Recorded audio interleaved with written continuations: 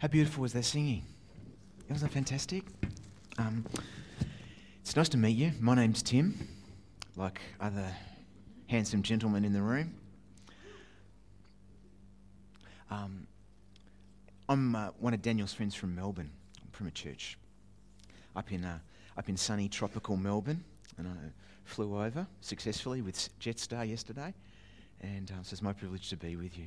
Hey, I don't know whether you've had much experience of church or not, and I don't know, and if you have had experience of church, whether you can remember the first time that you ever set foot inside a church building.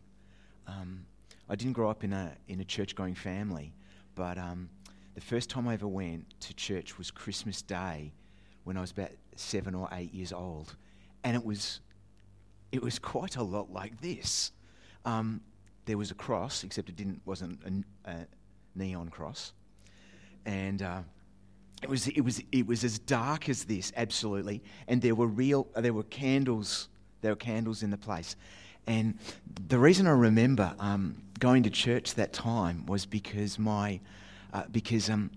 I'd received for Christmas back when I was 7 or 8, the Christmas present that I'd always wanted my whole life. You know, when you're 8 and you think in terms of an eight is like multiple decades, and so I'd received a Star Trek ray gun for Christmas because I love nothing more than Star Trek. I really secretly wanted to be Mr. Spock, but I didn't really have the ears for it. But I got and the great thing about the Star Trek ray gun, like it was about that size, and it was black, and it had a trigger on it, and it shot light out from which back when I was a child in the 1700s, it was like light out at the end of something was quite extraordinary, and so the beautiful thing was it came with these little attachments, which if you attached it to the end of the ray gun, and you'd like go up against a wall, and the light would shine, and suddenly a Klingon warbird would appear, or the Star Trek Enterprise, if you don't know anything about Star Trek. So it was absolutely awesome. But the best part was this: when you pulled the trigger, and this Enterprise went up on the thing, and the light shot out, it made a sound, and it went like this. And so my sister, Sophie, who was a year and a half younger than me, it was awesome because I spent all morning, imagine you're Sophie, I would just go, it was absolutely awesome. Anyway, for some strange reason, Mum and Dad decided that this was the day to try out church. So, being 8 years old, I was particularly uncooperative on that morning, and then Mum said the magic words: "You can take the ray gun." And I'm going, this is awesome. So we get in the car, we drive down to this church, and then we pull up in the car park, and Mum turns round and goes, "Right, you can take the ray gun into church," because I'd been sitting the whole way down the road to church going, to my sister Soph. Klingons appeared on her face. And she goes, "Right, you can go into church. You can bring your ray gun, but you're not allowed to fire it." And I go, "Sure, Mum. Sure. So anyway, we go into church, and I sat down in a pew, but they were like wooden, you know those old wooden pews? So we were sitting in the wooden pews, and I'm sitting down, and I'm right up one end, and there's Dad and Mum and Soph and me, and I'm sitting, and the church service seemed to go for about 10 hours, and I'm sitting there going, and it's dark like this, and I'm right up against a wall, and the wall's white, and I'm going, and the guy at the front in the robes is talking, and I'm going, and I'm 8 years old, and I'm going, and I don't know if have you ever discovered your trigger finger? That morning I discovered my trigger finger because I'm going, and I'm looking at the wall, And I'm looking, and then I'd look up at Mum, and Mum would be like this. Don't you dare, don't you dare, don't you dare. And I'm going, and I reckon I lasted about 6 hours into the service. And then I just went, and all I remember is turning around and my mum, and I don't know what happened because I sort of blanked out that memory. No amount of therapy has brought it back, but I think maybe a hand brought some correction to that little 8-year-old in that day. That was my first experience of church. And so light, and so I actually associate darkness with my first experience of church. It was just a bit depressing in the context of today. But this idea of light and darkness is something that the scriptures, as we heard before, but the scriptures use quite a lot to talk about what life is like, what it means to journey in life, whether that's a difficult path or that's a helpful, healthy path.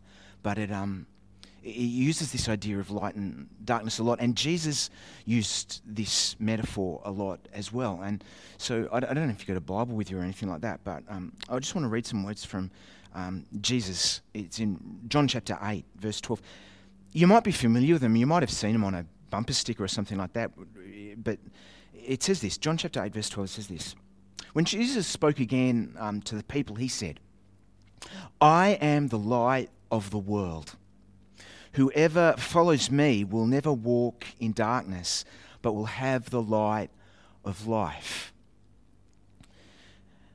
I am the light of the world. Whoever follows me will never walk in darkness, but will have the light of life. And I don't know what you make of words like that. For me, when I read things that Jesus says like this, part of me goes, where does he get this stuff? Like, this is brilliant. Like, it's like whether you agree with it or not, it's beautiful and it's elegant and it's poetic. And I don't know if you've ever had those moments in life where you go, I wish I'd said that.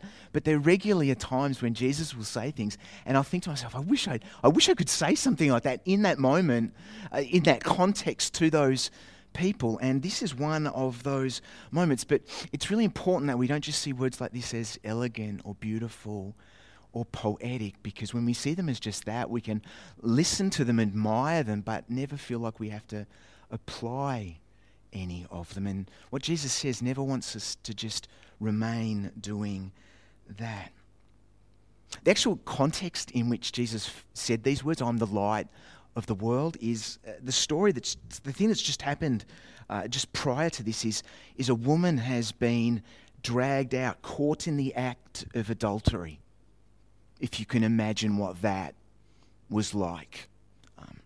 The Old Testament said that people who were caught in adultery had to be stoned. And so these people who were caught in adultery, it never mentions a man if you look in the story. These crowds gathering around this powerless woman who's being shamed and humiliated. And the man's nowhere to be found.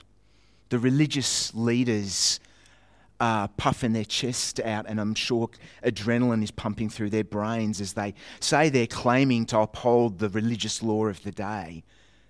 But they can't possibly be just doing that, because the man who was caught in the act of adultery or was part of the setup is nowhere to be found. And this woman who a crowd wants to stone and humiliate, Jesus in the most bold and yet winsome way stands up for her. And he says, maybe you've heard the words, whoever is without sin cast the first stone.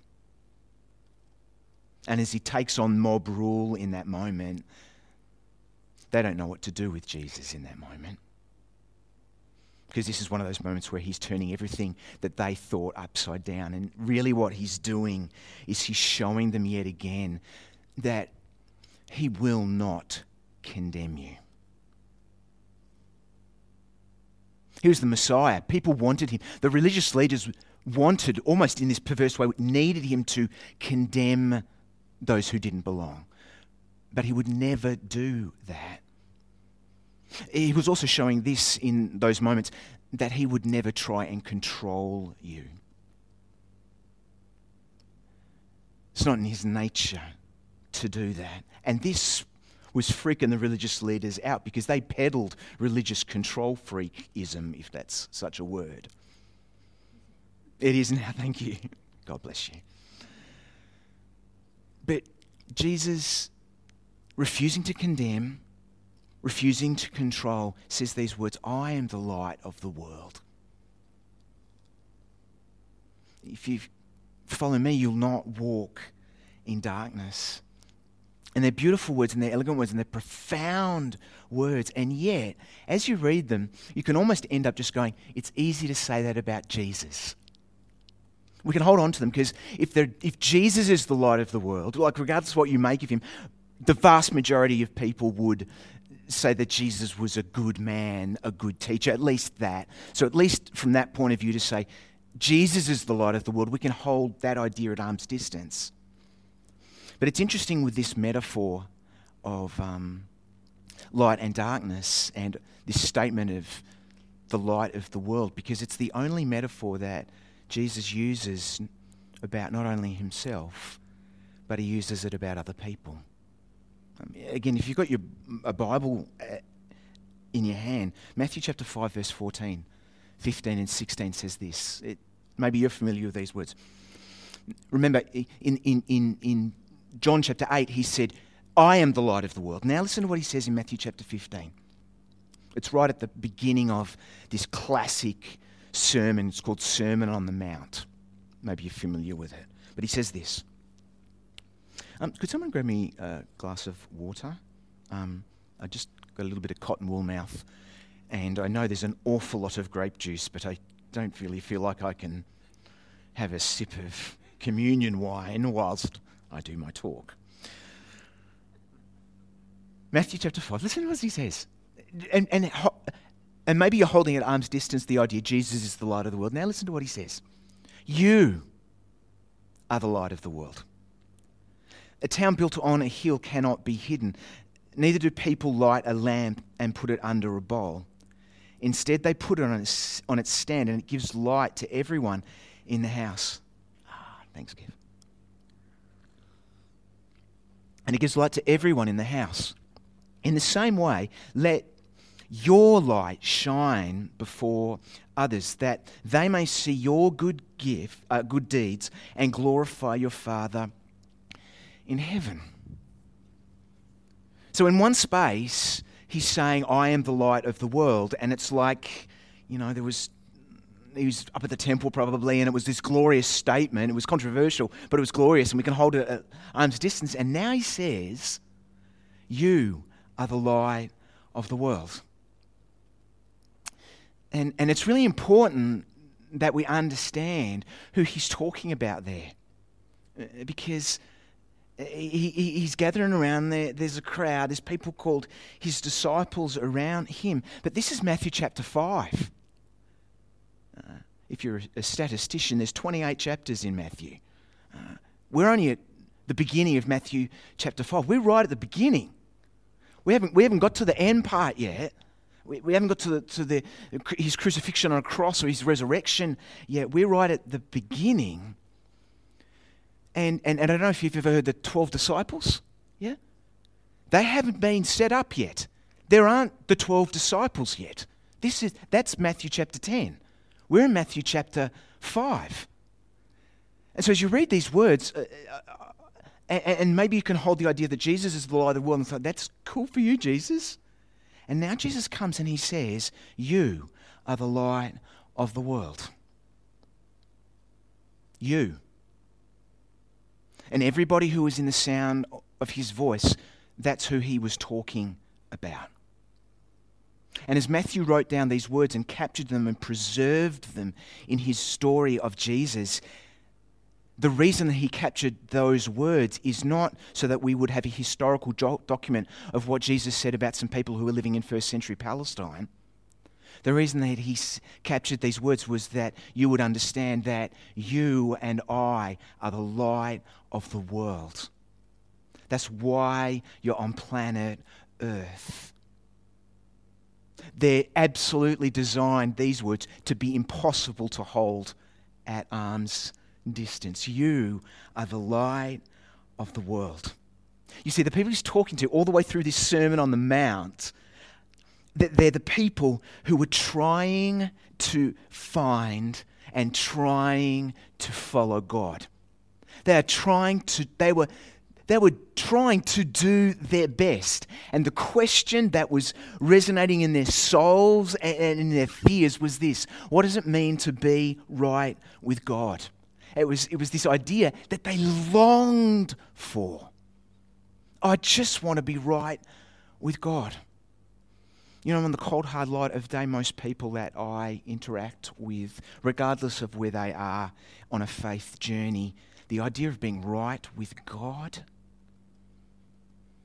is something that's a part of their longing and their hope, and maybe a part of their fear of not quite being good enough. But that's who Jesus is talking to in this Sermon on the Mount. He's talking to people who'd been taught all their life, they'd been sold this line, that God was a control freak. They proved it by, get this, counting the number of laws in the Old Testament. 613 apparently. Thanks very much. As if that was the point, counting the number. And then they added more, just in case you weren't tying yourself up in knots to try and get right with God. It was these people who just wanted to be right with him. They were trying to follow, they were trying to find God, and they didn't feel like they measured up, and they weren't living the lives that perhaps they'd imagined and hoped that they would be living, and they weren't raising the kids that now that they were raising kids, they weren't raising them in a way that they'd hoped they'd be. They weren't the kind of parents or aunties and uncles that they hoped they would be. And now Jesus comes and doesn't just say, I am the light of the world. He looks them in the eye and says, you are the light of the world. Isn't that extraordinary? I don't know what's going on in your world, but I do know this: you are the light of the world. You are. That's part of the reason you've been put on planet Earth. And it's interesting because as Jesus says these words, we cannot hold them at arm's distance. Because even if he said, you are the light of the world, that's a big call. It's certainly not very Australian to walk around thinking that you're the light of the world. I'm sure in Tasmania you're more sensible than saying things like that. Up on the mainland, we would shoot you if you said, I'm the light of the world. Wake up in the morning, say to one of your kids or your partner or whoever, good morning, I'm the light of the world, and so are you. They'd probably think you were drinking way too early in the morning. But it's these words that are really important for us to hold. Because he's been serious about this. This is not hyperbole or overstatement. This is what it means to be a human being. And it forces us to actually face a few things. One is this, that the greatest battles we ever fight are the ones that are within us. One thing I was fascinated with the dark mofo. I'm a dark mofo debutante, if that's the word. Last night, we want to hold darkness at arm's distance most of the time.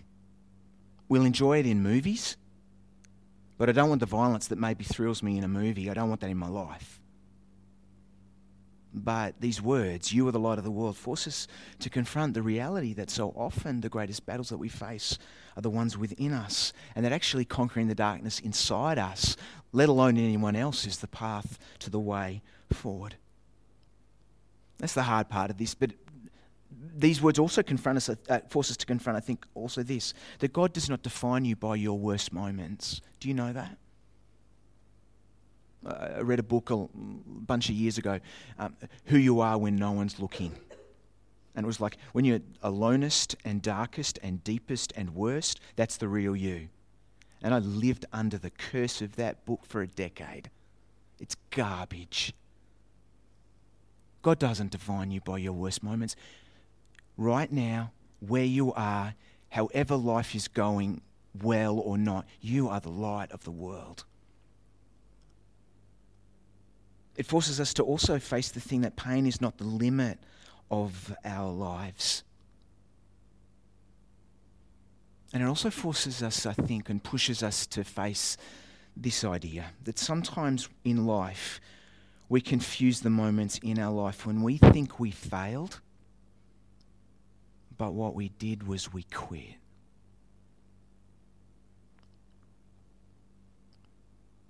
But Jesus says whether we failed or we quit, he still says, you are the light of the world.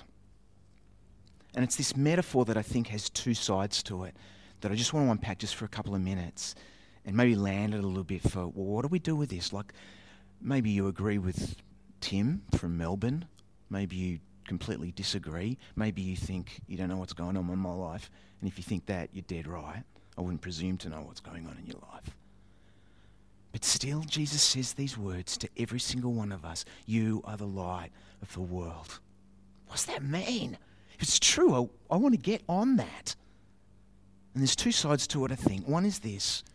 It's a statement about identity, which is really important for us to hold on to. You are the light of the world. It's your nature. It's your identity. Identity is really important because if we understand identity, and particularly in light of the work of Christ on the cross, this action of undeniable, unconditional acceptance, love, forgiveness, and sacrifice. If we can grab a hold of that, we can understand that our identity is to be defined in relationship with God. And if we can grab a hold of that, we understand a few things. One is this, that acceptance comes before change. It's a statement of identity. If you want to see change, often that turns on its head everything we think about change, but all the way through Scripture, acceptance comes before change. Identity is a really important idea because identity comes before achievement. There's nothing wrong with achievement, but if we flip it the other way around, achievement becomes something that defines us rather than expresses who we are. And identity is really important for us to grab a hold of because it's the greatest determiner for behaviour and good decisions in our lives. Have you discovered the power of that? That who you are in the light of God's love, his unconditional acceptance, that if you can get that sense of it, your identity, your sense of identity is the greatest determiner of your behaviour and your decisions. As I raise my kids, I've got 4 of them. 3 of them are teenagers. I'm still alive, so I'm winning. But as I'm raising them, that's one of the key things I want them to learn in life. That if they can get a healthy grasp of who they are, they can get a healthy grasp of their identity, that is the greatest determiner of their behaviour, not self-discipline, not control mechanisms, and not willpower. Your sense of identity, you are the light of the world. I tell you, that turns everything on its head, doesn't it? Because almost everything I've ever been told about change is it's willpower. If I make a bigger decision with more willpower, then it will happen. I mean, we've even got a multi-billion-dollar global industry around that, based on the decision-making power of making decisions on a given day of the year. You know what that day is, don't you? January 1. What do we call those kinds of decisions? New Year's resolutions. We know we know they don't work, mostly. But still we think decision, willpower, control will bring change. It's not true. It's a sense of identity. Jesus says, you are the light of the world. So it's a statement about identity, but it's also a statement about purpose. Because you're created for more than just you and just even your little patch. You're created to be the light of the world. So if identity is understanding who we are, purpose, I think, is this. It's understanding that whatever resource or influence or power that we have has been given to us. And if we understand that whatever resource, power or influence, and we all have that. We all have domains in life where we have influence or power. If we understand that we have been given that, it changes the way we see life. And it helps us leverage that influence or power or resource for the good of other people. And we can all do that. The most profound example I've seen of that in the last 5 years is my eldest boy, Dan. Yeah. I call him Dan. His name's Daniel. Nice name. He's a very good bloke. And taller than me. My 17-year-old boy, who's now, I'm actually wearing his shoes. So Dan, he's 17 years old. He's had challenging teenage years. At various points, I can't think of a teenager who I have known who's had such a difficult teenage journey. He finished up school halfway through year 11. That's not the key source of his challenge, though it was a big one. School and him just didn't mix. And the 18 months leading up to his finishing school, for us as his parents, I used to be a school teacher. I work for a church now, but I used to be a school teacher. I married a school teacher. Like, I thought some of the genetics would pass on to my children. It doesn't seem to be the case. But Dan, it was the 18 months were just very hard for Sarah and myself, let alone Dan. And he finished up, and it was like having the greatest source of anxiety and failure in his life surgically removed overnight. He didn't become perfect, but it was extraordinary what happened. He went to work. Now, because he was 16, he had to go to another training institution, right? You know what that training institution was? McDonald's. Now, I don't know what McDonald's is doing to our culture. I don't want to know what it's doing to our health. But I tell you, apparently it's a great training institution.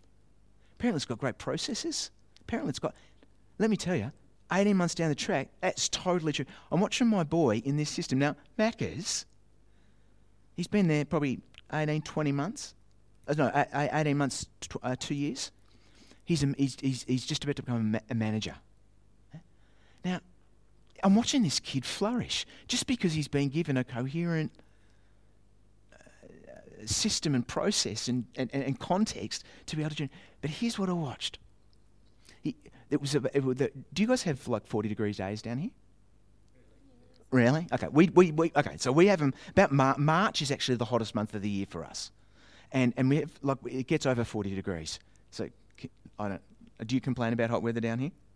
Wait till you meet me. You're 25. You complain at 25? Oh my gosh. Melburnians can complain about just about anything, but we really are very good at complaining about weather. So it's 45 degrees. It's Friday afternoon, 4 p.m., which is peak hour at McDonald's around the corner from our place, where Dan is. Dan was crew training. He'd just been appointed a crew trainer. It's 45 degrees. I think it was about 90 degrees, but it's 45 degrees. Anyway, apparently the wait queue from the road into drive-through was 22 minutes. Just to get to the speaker, right? Now, you're waiting, right? 22 minutes, you get to the speaker. Hi, welcome to McDonald's. What would you like? There's a young girl, she's 14 years old, her name's Sophie, right? So she's just started. Hi, what would you like? Now, you know, it's 45 degrees. You've been waiting for 22 minutes in the queue. You know what you want, don't you? A frozen Coke, right? But you know where this story's going. You know what machine's broken? The frozen Coke machine. Okay, I'd like a Slurpee or whatever. What? Thick Shake. Oh, I'm sorry, says Soph. The the milkshake, what's it called? Thick Shake. The Thick Shake machine is broken. Oh, I'll have a McFlurry. That's broken as well. Every cold making thing machine is broken. Now, it's first world problem, but you know how angry first world people get about first world problems. That's the point of a first world problem. So it's 45 degrees. These people have been waiting for 22 minutes. They're angry. Every cold making thing in the world is broken, and Sophie can't do a darn thing about it. Plus, they can't see Sophie, so they are absolutely spewing vitriol on this 14-year-old girl as if she's gone around and broken them all deliberately. And they're all middle-aged men and angry parents and children and screaming in the back, and they're pouring out all their vitriol on Soph. You know what my boy does? My boy, who's been through this stuff, but he started to learn over these last couple of years, and he's learned it at Macca's of all places, that what he has, he's been given. And so he wants to be a good steward of that. He comes up to Soph off his own bat. It's not his job. He's just started as a crew trainer. He'd only just turned 16 himself, and he goes, Soph, here are the 3 things you need to say to the people. Because she's in tears from these idiots, and I wasn't part of it. And he goes, here's the 3 things you say to them. If that doesn't work, come and get me and I'll handle them. That's my boy. Like he's been doing. But you know what? In that way, in McDonald's, in a drive-through, with idiots who can't get a McFlurry, he was being the light of the world. Yeah? He wasn't handing out tracts through the drive-through. He was helping this little girl, she was this 14-year-old young woman who was being treated like an object of people's wrath. And he stepped in and he leveraged whatever resource he had for her benefit. He's the light of the world. Doesn't that make sense? And so as I look at this delightful statement that Jesus makes, I am the light of the world, but you know what? You are the light of the world. For me, it's a reminder of the statement of my identity, that I don't know what's going on in your world, but part of the reason you've been put on planet Earth is to be the light of the world. It's who you are. But not just that you leverage what resource and what power and influence you have for the benefit of others. Is that all right? Awesome. Can we pray? That'd be awesome. Let's pray. Jesus, we thank you that you are the light of the world. And even as we can say that for some of us with delight and with ease, I want to thank you that you also say that we are the light of the world. And I pray that you would help us understand that we are loved and that we are accepted.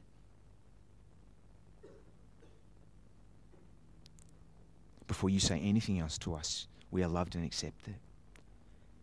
And out of that, every single one of us has been given resource and influence. And I pray that you'd help us leverage that for the good of people around us, I pray. And we pray that in Jesus' name. Amen.